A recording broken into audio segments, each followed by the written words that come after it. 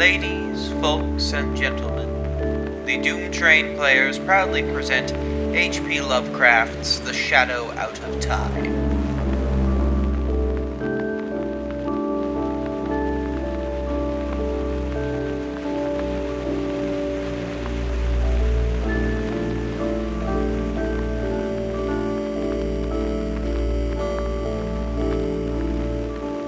After 22 years of nightmare and terror, saved only by a desperate conviction of the mythical source of certain impressions, I am unwilling to vouch for the truth that of which I think I found in Western Australia on the night of July the 17th through the 18th, 1935. There is a reason to hope that my experience was wholly or partly a hallucination, for which indeed abundant causes existed, and yet its realism was so hideous that I sometimes find hope impossible.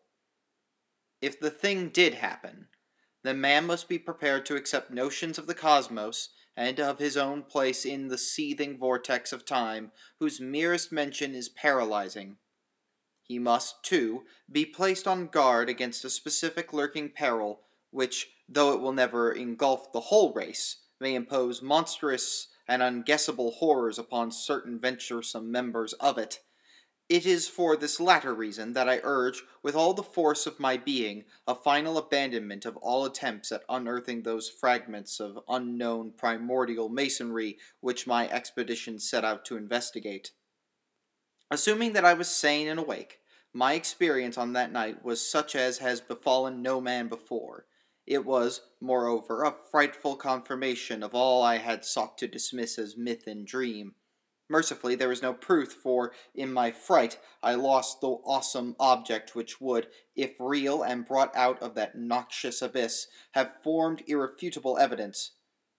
When I came upon the horror, I was alone, and I have, up to now, told no one about it.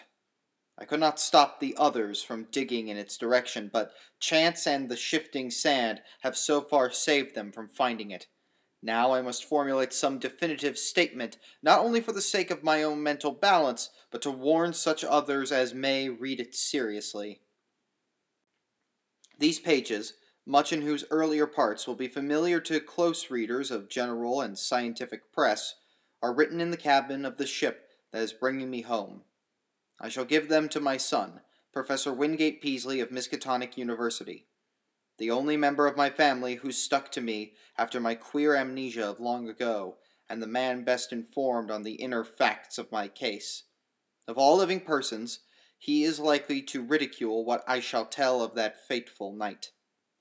I did not enlighten him orally before sailing, because I think he had better have the revelation in written form.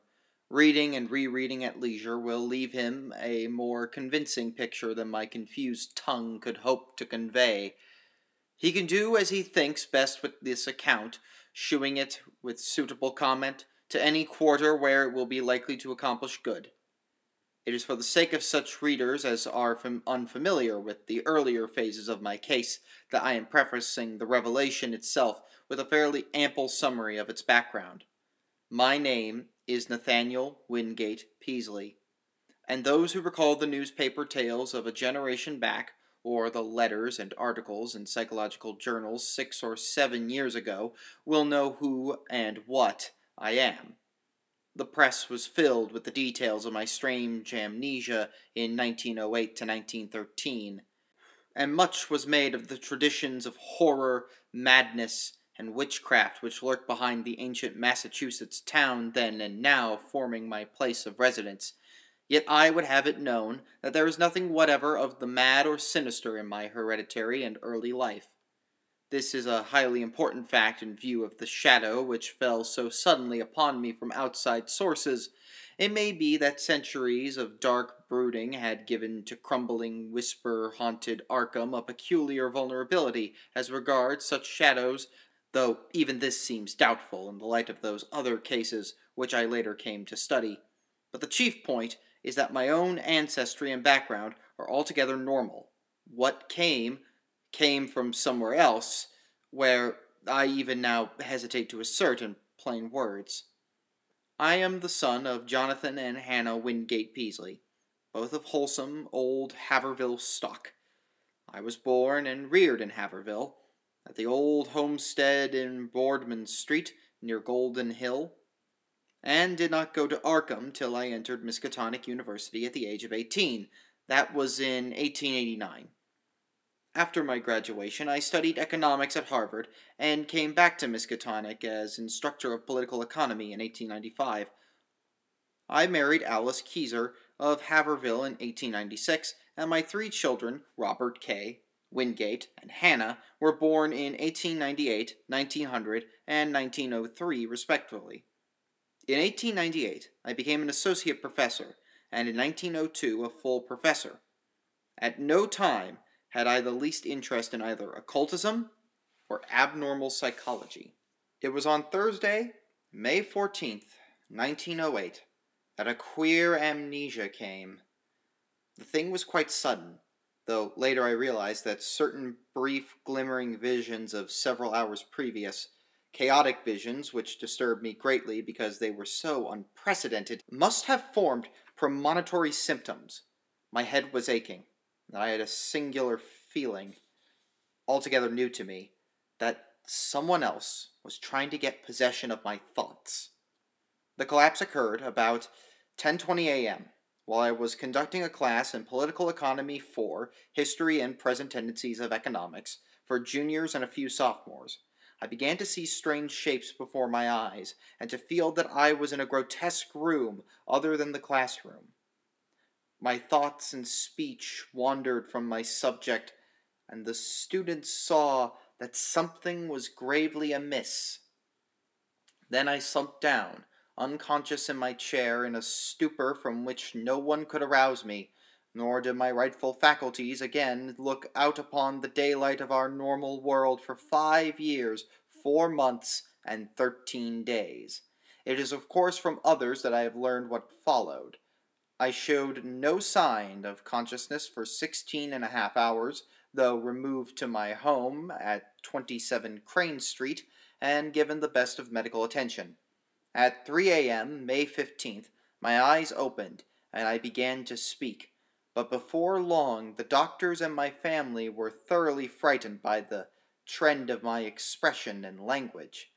It was clear that I had no remembrance of my identity or my past, though, for some reason, I seemed anxious to conceal this lack of knowledge. My eyes gazed strangely at the persons around me, and the flexions of my facial muscles were altogether unfamiliar.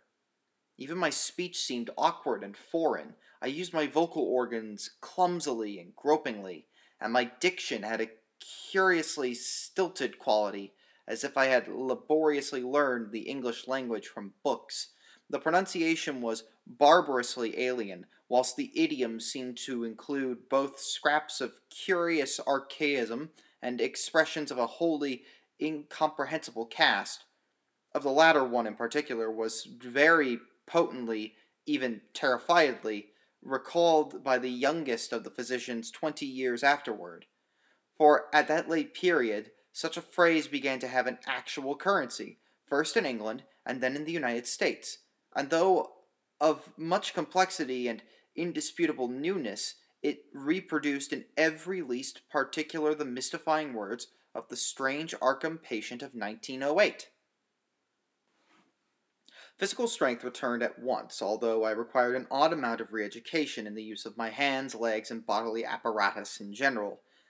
Because of this, and other handicaps inherent in the mnemonic lapse, I was for some time kept under strict medical care. When I saw that my attempts to conceal the lapse had failed, I admitted it openly, and became eager for information of all sorts. Indeed, it seemed to the doctors that I had lost interest in my proper personality as soon as I found the case of amnesia accepted as a natural thing. They noticed that my chief efforts were to master certain points in history, science, art, language, and folklore, some of them tremendously abstruse, and some childishly simple, which remained, very oddly in many cases, outside my consciousness. At the same time, they noticed that I had an inexplicable command of many almost unknown sorts of knowledge. A command which I seemed to wish to hide rather than display. I would inadvertently refer with casual assurance to specific events in dim ages outside the range of accepted history, passing off such references as a jest when I saw the surprise they created. And I had such a way of speaking of the future which 2 or 3 times caused actual fright. These uncanny flashes soon ceased to appear, though some observers laid their vanishment more to a certain furtive caution on my part than to any waning of the strange knowledge behind them. Indeed, I seemed anomalously avid to absorb the speech, customs, and perspectives of the age around me, as if I were a studious traveler from a far foreign land. As soon as permitted, I haunted the college library at all hours, and shortly began to arrange for those odd travels and special courses at American and European universities which evoked so much comment during the next few years. I did not at any time suffer from a lack of learned contacts. For my case, I had a mild celebrity among the psychologists of the period. I was lectured upon as a typical example of secondary personality, even though I seemed to puzzle the lecturers now and then with some bizarre symptom of some queer trace of carefully veiled mockery. Of real friendliness, however, I encountered little.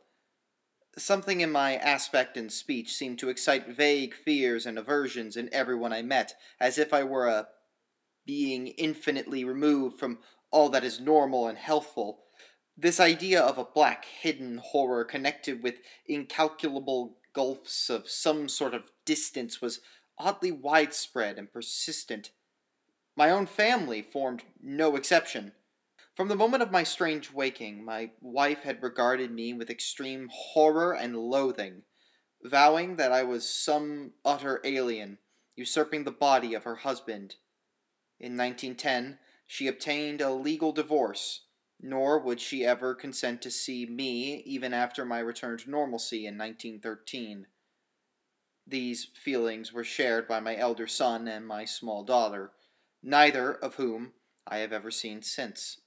Only my second son, Wingate, seemed able to conquer the terror and repulsion which my change aroused.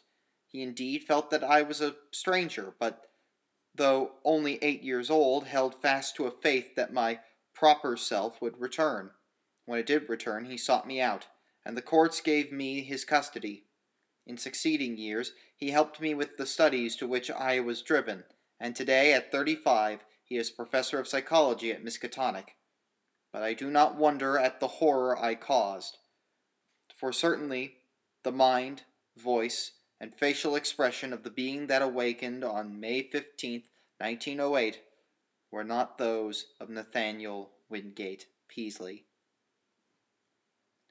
I will not attempt to tell much of my life from 1908 to 1913, since readers may glean all the outward essentials, as I largely had to do, from files of old newspapers and scientific journals. I was given change of my funds, and spent them slowly and on the whole wisely, in travel and in study at various centers of learning. My travels, however, were singular in the extreme, involving long visits to remote and desolate places. In 1909, I spent a month in the Himalayas, and in 1911 aroused much attention through a camel trip into the unknown deserts of Arabia. What happened on those journeys I have never been able to learn. During the summer of 1912, I chartered a ship and sailed in the Arctic north of Spitzbergen, afterward shewing signs of disappointment. Later, in that year, I spent weeks alone beyond the limits of previous or subsequent exploration in the vast limestone cavern system of western Virginia, black labyrinths so complex that no retracing of my steps could ever be considered. My sojourns at the university were marked by abnormally rapid assimilation, as if the secondary personality had an intelligence enormously superior to my own. I have found also that my rate of reading and solitary study was phenomenal. I could master every detail of a book merely by glancing over it as fast as I could turn the leaves. while my skill at interpreting complex figures in an instant was veritably awesome. At times, there appeared to almost ugly reports of my power to influence the thoughts and acts of others, though I seem to have taken care to minimize displays of this faculty. Other ugly reports concerned my intimacy with leaders of occultist groups and scholars suspected of connection with nameless bands of abhorrent elder world hierophants. These rumors, though never proved at the time, were doubtless stimulated by the known tenor of some of my reading, for the consultation of rare books at libraries cannot be effected secretly. There is tangible proof, in the form of marginal notes, that I went minuetly through such things as Comte der Erlets, Cortés de Gaules, Ludwig Prinz der Vermis Mysteries, the Unpausungsflecken Kulten of von Jutz, the surviving fragments of the puzzling book of Abon, and the dreaded Necronomicon of the mad Arab Al-Hazrad. Then, too, it is undeniable that a fresh and evil weave of underground cult activity set in about the time of my odd mutation. In the summer of 1913, I began to display signs of ennui and flagging interest, and to hint to various associates that a change might soon be expected in me. I spoke of returning memories of my earlier life, though most auditors judged me insincere, since all the recollections I gave were casual, and such as might have been learned from my old private papers. About the middle of August, I returned to Arkham, and reopened my long-closed house in Crane Street. Here I installed a mechanism of the most curious aspect, constructed piecemeal by different makers of scientific apparatus in Europe and America, and guarded carefully from the sight of anyone intelligent enough to analyze it, though who did see it, a workman, a servant, and the new housekeeper, say that it was a queer mixture of rods, wheels, and mirrors, though only about 2 feet tall, 1 foot wide, and 1 foot thick. The central mirror was circular and convex. All this is borne out by such makers of parts as can be located. On the evening of Friday, September the 26th, I dismissed the housekeeper and the maid till noon of the next day. Lights burned in the house till late, and a lean, dark, curiously foreign-looking man called in an automobile. It was about 1 a.m. that the lights were last seen.